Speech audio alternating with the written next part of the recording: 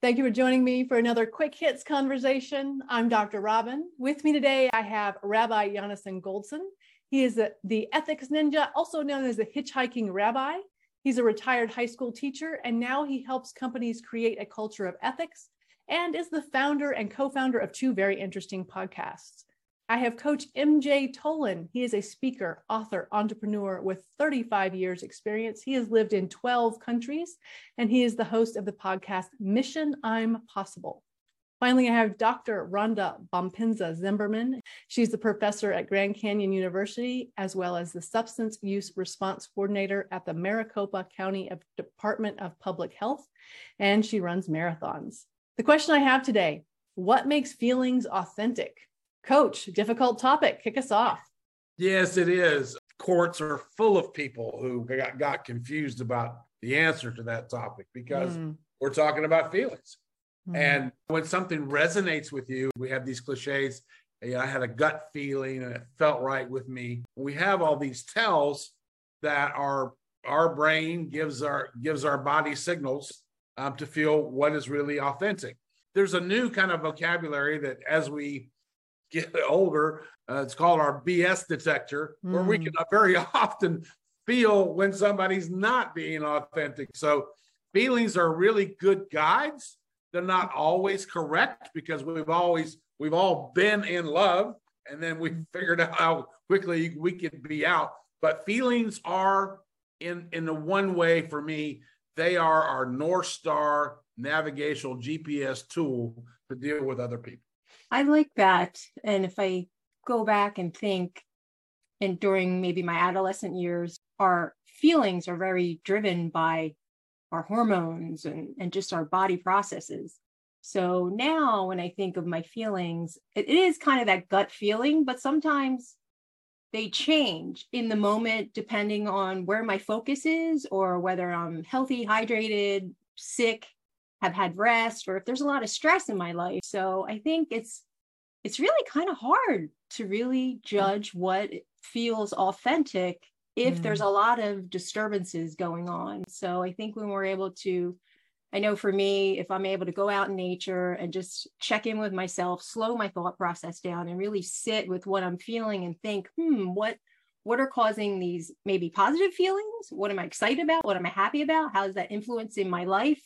Or if I'm upset about something, maybe there's something outside of my control and I'm feeling anxiety or depression or whatever, and know that feelings come and go, just like the sunrise and the sunset. I think, Rhonda, what you said, feelings come and go, is exactly right. But I take a slightly different tack and say that all feelings are authentic. If I'm feeling it, I'm feeling it. And that is my reality in the moment. The question then is, what do I do about that feeling? And that's where we get ourselves into trouble. In Judaism, we say the longest distance in the universe is from the head to the heart. And the mind and the intellect, our rational thinking and our feelings, our emotions are constantly in conflict with one another. When it comes to decision making, we should tend to give our intellect first shot. It's more reliable more of the time. If we think of feelings more as the fine tuning, because when feelings govern thinking, and we call that rationalization, we can't ignore either. And as long as they're in conflict, we have to try to bring them into harmony. And that's where the self-reflection comes in. That's where the going out to nature comes in, the breathing, the contacting trusted advisors, all the tools that we have so that our feelings don't allow us or encourage us to make decisions that we're going to regret later. I tell my clients, your feelings can't be wrong. Like someone can't tell you, you can't feel that way or you shouldn't feel that way. Your feelings can't be wrong, but they can be manipulated and they can be unhelpful.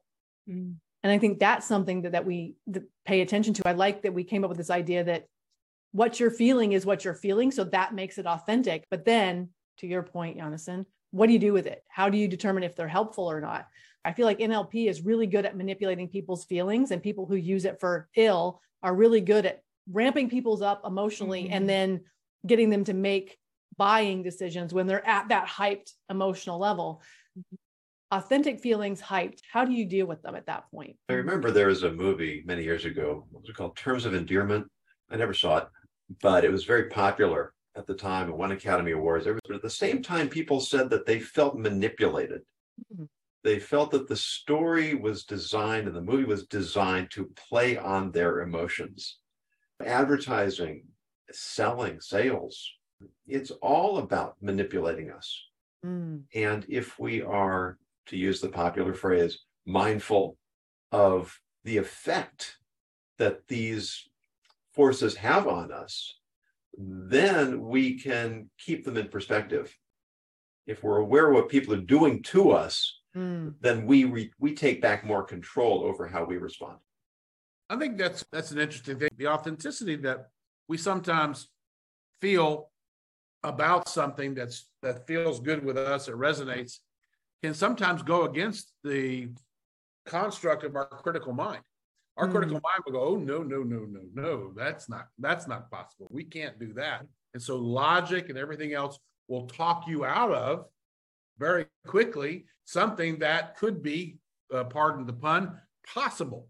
And so your mind is not letting you do it at all. But yet, if you have the feeling that you really want to do it, you want to achieve it, you want to accomplish it, you will allow your feelings to explode and build and give you the power to be able to do that and then accomplish something that would never, ever be allowed by your critical mind.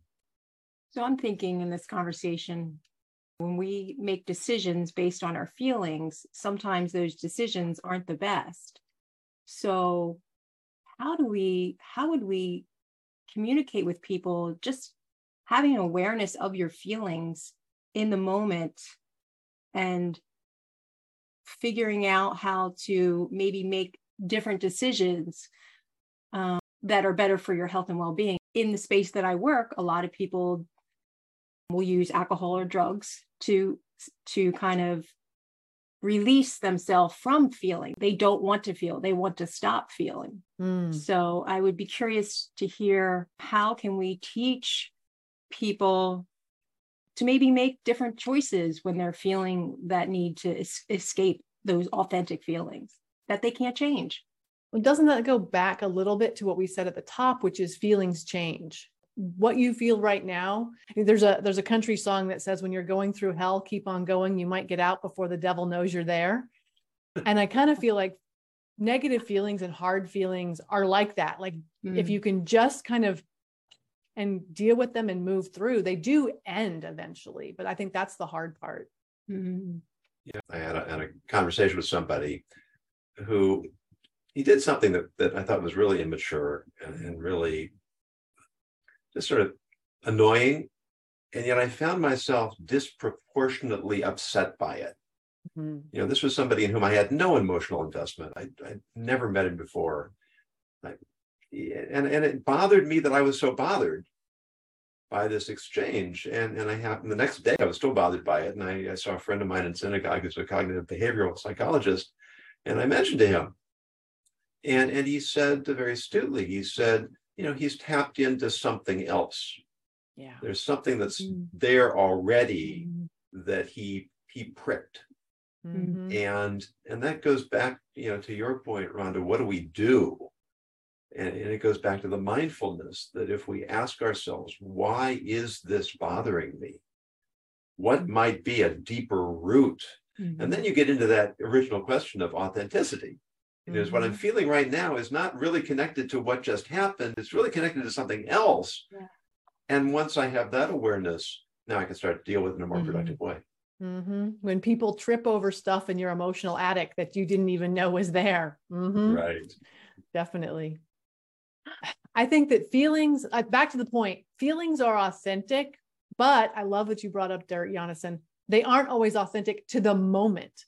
They may be tied back to something else. And that makes me think about, we have to think about what we're thinking. Do we believe what our brain is telling us? Is it real or is it couched in something else? And I think that is how we determine, where do these feelings come from? What are they authentic to? And is it in the moment? And how do we deal with them right now? So that is our 10 minutes. I want to thank you for having this conversation with me. I think it's super powerful, and I look forward to speaking to each of you again really soon.